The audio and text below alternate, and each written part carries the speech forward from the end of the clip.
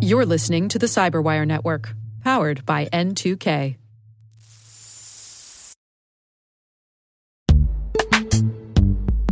This episode is brought to you by Palo Alto Networks, the leader in cybersecurity.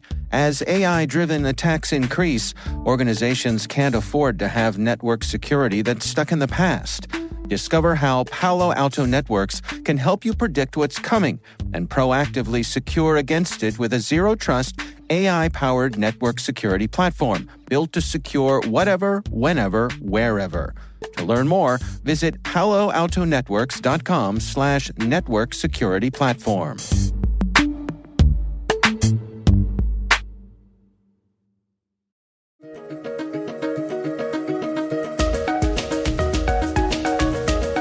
Hello, everyone, and welcome to the CyberWire's Research Saturday. I'm Dave Bittner, and this is our weekly conversation with researchers and analysts tracking down threats and vulnerabilities, solving some of the hard problems of protecting ourselves in a rapidly evolving cyberspace. Thanks for joining us.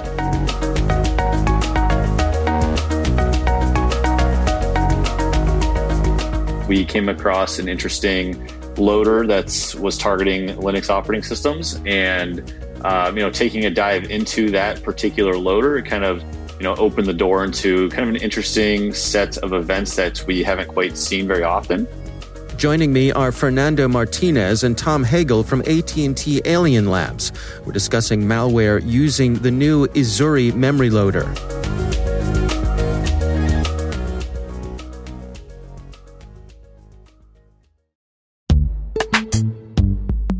Imagine a world where you're always one step ahead of cyber threats, where your defenses are impenetrable because you see what others don't.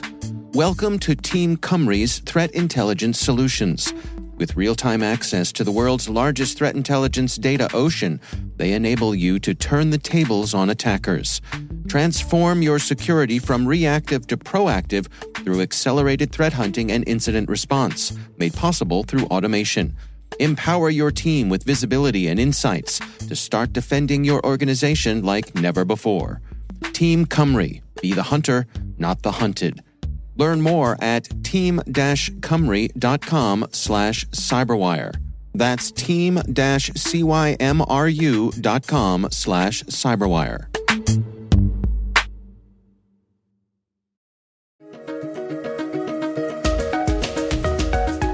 The characteristics of that loader were pretty unique. That's Tom Hagel. And then linking it back to a certain adversary group really made it stand out as a next step evolution in that adversary group. So it kind of really captured our attention at that point.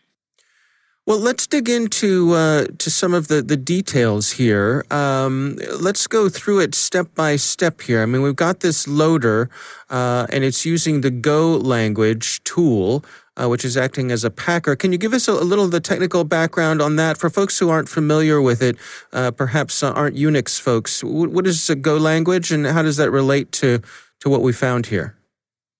So the Go language is another language, scripting language that anybody can use. That's Fernando Martinez. Same as Python, Bash, C, or any other.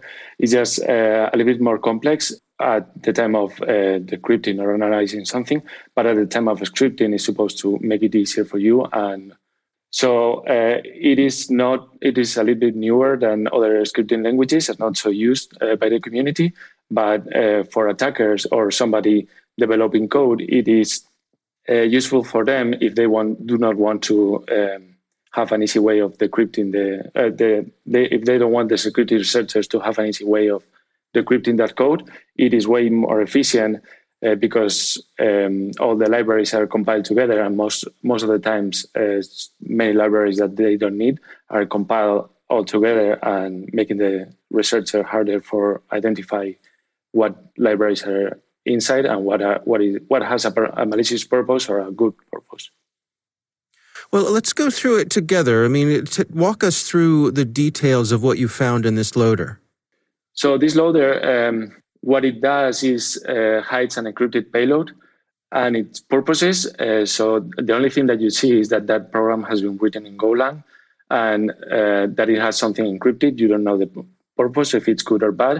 And then whenever it's decrypting the payload, it just runs the payload in memory, so it's hidden from the analyst, any antivirus in the system or anything, and it does a really good job at staying hidden for those security tools. Let's talk about Ezuri itself. So this is code that had been posted on GitHub? Yeah, looking into the code that we had available, we identified some strengths that lead us to a GitHub user called GUITMC, who appears to be an offensive researcher.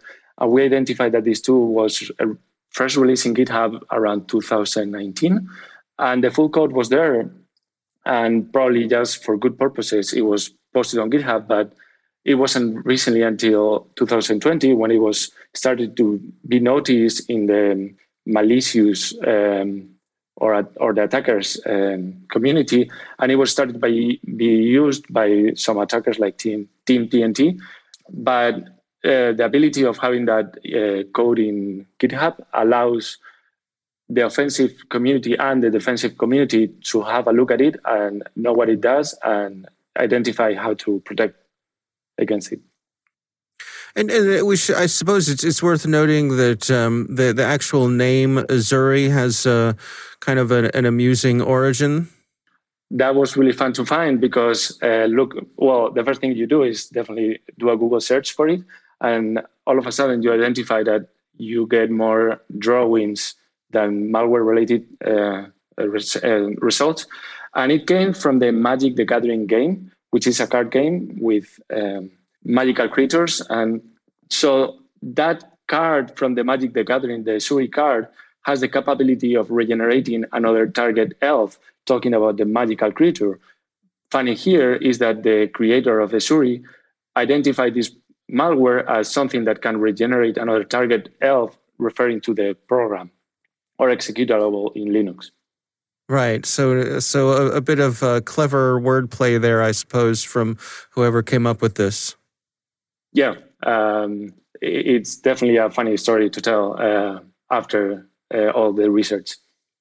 Now, there's an interesting detail here is that everything happens in memory. So we're not writing anything to disk, which makes it harder to detect. Yes. Yes, that's true. As soon as any files touches the drive, it is easier to see it in the logs or see it afterwards whenever you're doing an investigation. But if it only runs in memory, it is harder to identify those logs or traces that it leaves behind. And you just have to catch it while it's running, or it's going to be way harder afterwards. Now, in part of your research here, you've identified some malware authors who've been using this. Can you take us through that part? Who's out there using this? Yeah, Team TNT has been the actor that really caught our attention. They are an opportunistic group that really kind of came to rise, I would say, mid-2020, after some reports from ourselves and Trend Micro and Cato Security. We started to see this adversary attack cloud instances such as like AWS, and then container systems such as Docker and Kubernetes and so forth. But Ezuri really became used by multiple actors, kind of all generally right now on an opportunistic level. And Team TNT really kind of sticks out just because of their success and scale of targeting. But at this point, there are definitely others out there that are, at this rate, nameless, that are definitely using the tool set. And how would you find yourself with this on your system? What sort of methods are they using to get people to execute the code? Yeah, in this case, what we're seeing are vulnerable cloud and container type systems that are, not properly secured through best practices, such as vulnerable to exploits that should have been patched and incorrectly secured credentials and services overall for those systems. Once they're on there, they begin to execute the loader. And then at that point, it really kicks off the defense evasion techniques to then load up their ultimate intentions right now, which tends to be isolated around cryptojacking and credential theft for the systems themselves. But ultimately, it comes down to really doing the best practices for these systems, since they're public facing often, updating, properly configured, and locked down overall. Now, according to your research here, this is particularly effective at avoiding antivirus detection. Can you explain that part of it for me? Sure. Yeah. So whenever the payload is packed and encrypted, as Ezuri is doing, they have the capability of hiding all those techniques and purposes of the payload. So whenever we looked into VirusTotal to see how it was identified by several antivirus, we identified that if the payload was encrypted with Ezuri, only 3 out of 60 or 70 antivirus identified it as malicious, whereas whenever the payload was not encrypted, almost all of the antivirus identified it as malicious, around 50 out of 60. Yeah, and one interesting note there is, the loader really kind of helps on multiple levels because it has the payload that's encrypted, and it's all written in Go. So the delivery process is rather difficult to detect right now because of Go, and the actual malicious payload is encrypted. And then you have the execution side, which is where you would hope to catch it if you didn't catch it on the delivery side. And the execution really follows it through the memory only approach. So you have to be doing memory scanning rather than looking at pure AV or files on the system themselves through AV detection. So there's quite a few steps of defense evasion that you really kind of have to be on top of to catch this type of stuff. Well, I mean, let's dig into that. What are your recommendations here for people to best protect themselves? Yeah, I'll kind of start there. I think one of the biggest things is really following the best practices to ensure that things that are public facing are following, updates and secure compartmentalization through, things aren't executed unless you're authorized. Things are properly secured through credentials and so forth. Having a publicly accessible service, you want to make sure that nothing can be executed as well. And that's just the basics to avoid the really common stuff. Then it gets into, if you have to operate in like a zero trust type approach, or you have to, kind of consider your environment constantly compromised and be able to hunt and detect this type of stuff while it's already in your network. So there's definitely multiple levels, but I think the biggest bang for your buck here is really, again, making sure that you have the basic best practices for public infrastructure in the cloud and container type systems. In your estimation, how would you rate this in terms of sophistication? Yeah, on my side, I would say sophistication is rather, I would say medium sophistication. It's not extreme. There's definitely a lot more sophisticated stuff out there. The persistence of this group is eye-opening. While these type of approaches are not uncommon, seeing the persistence of this group and their constant tool set evolve, such as Ezuri or targeting AWS credentials, I would say the group themselves tends to be a little bit more sophisticated, and we can start to see them evolve over time. I think there's going to be a lot more interesting stuff coming from Team TNT overall. But the approach overall, I would say medium sophistication. There's definitely easier ways to do things that still work, but there's definitely at the same time a lot more capable methods that are a little bit more technically difficult. And what do we know about Team TNT? Do we have any background information? Any guess of who they are? No guess at this point. They're a crimeware type group, so their attribution is going to be difficult. In many groups such as these, there's many individuals operating in your business-like capacity. So they tend to be spread remotely to many different locations. So no attribution at this point, being that their overall mission tends to be financially motivated and opportunistic in nature. There hasn't been any clear links to certain objectives or anything like that outside of those. So attribution at this point, not quite possible, at least from our perspective, but it is definitely possible to continue to link their activities just based off of what they're doing themselves. They're not afraid to put their name on things and say, this is Team TNT. which is pretty common with a lot of crimeware type groups trying to build a reputation and so forth. But yeah, I think one thing that's really interesting on Team TNT itself is, again, their evolution to continually take steps to advance their capabilities.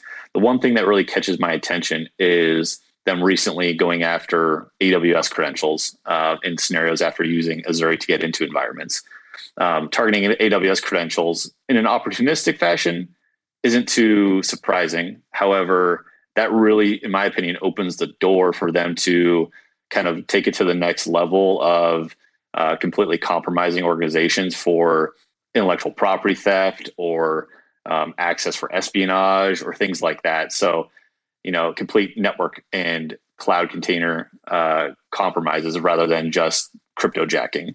A little bit more complex, but I think that this group is starting to walk down that path. I just wanted to add it that I think I forgot to mention the Ezuri malware loader was created in 2019, but it wasn't until August 2020 when it was posted on Black Hat forum called Evilop Codes that it was made more public, and afterwards, a few weeks after, we started seeing it on Team TNT and other attackers also.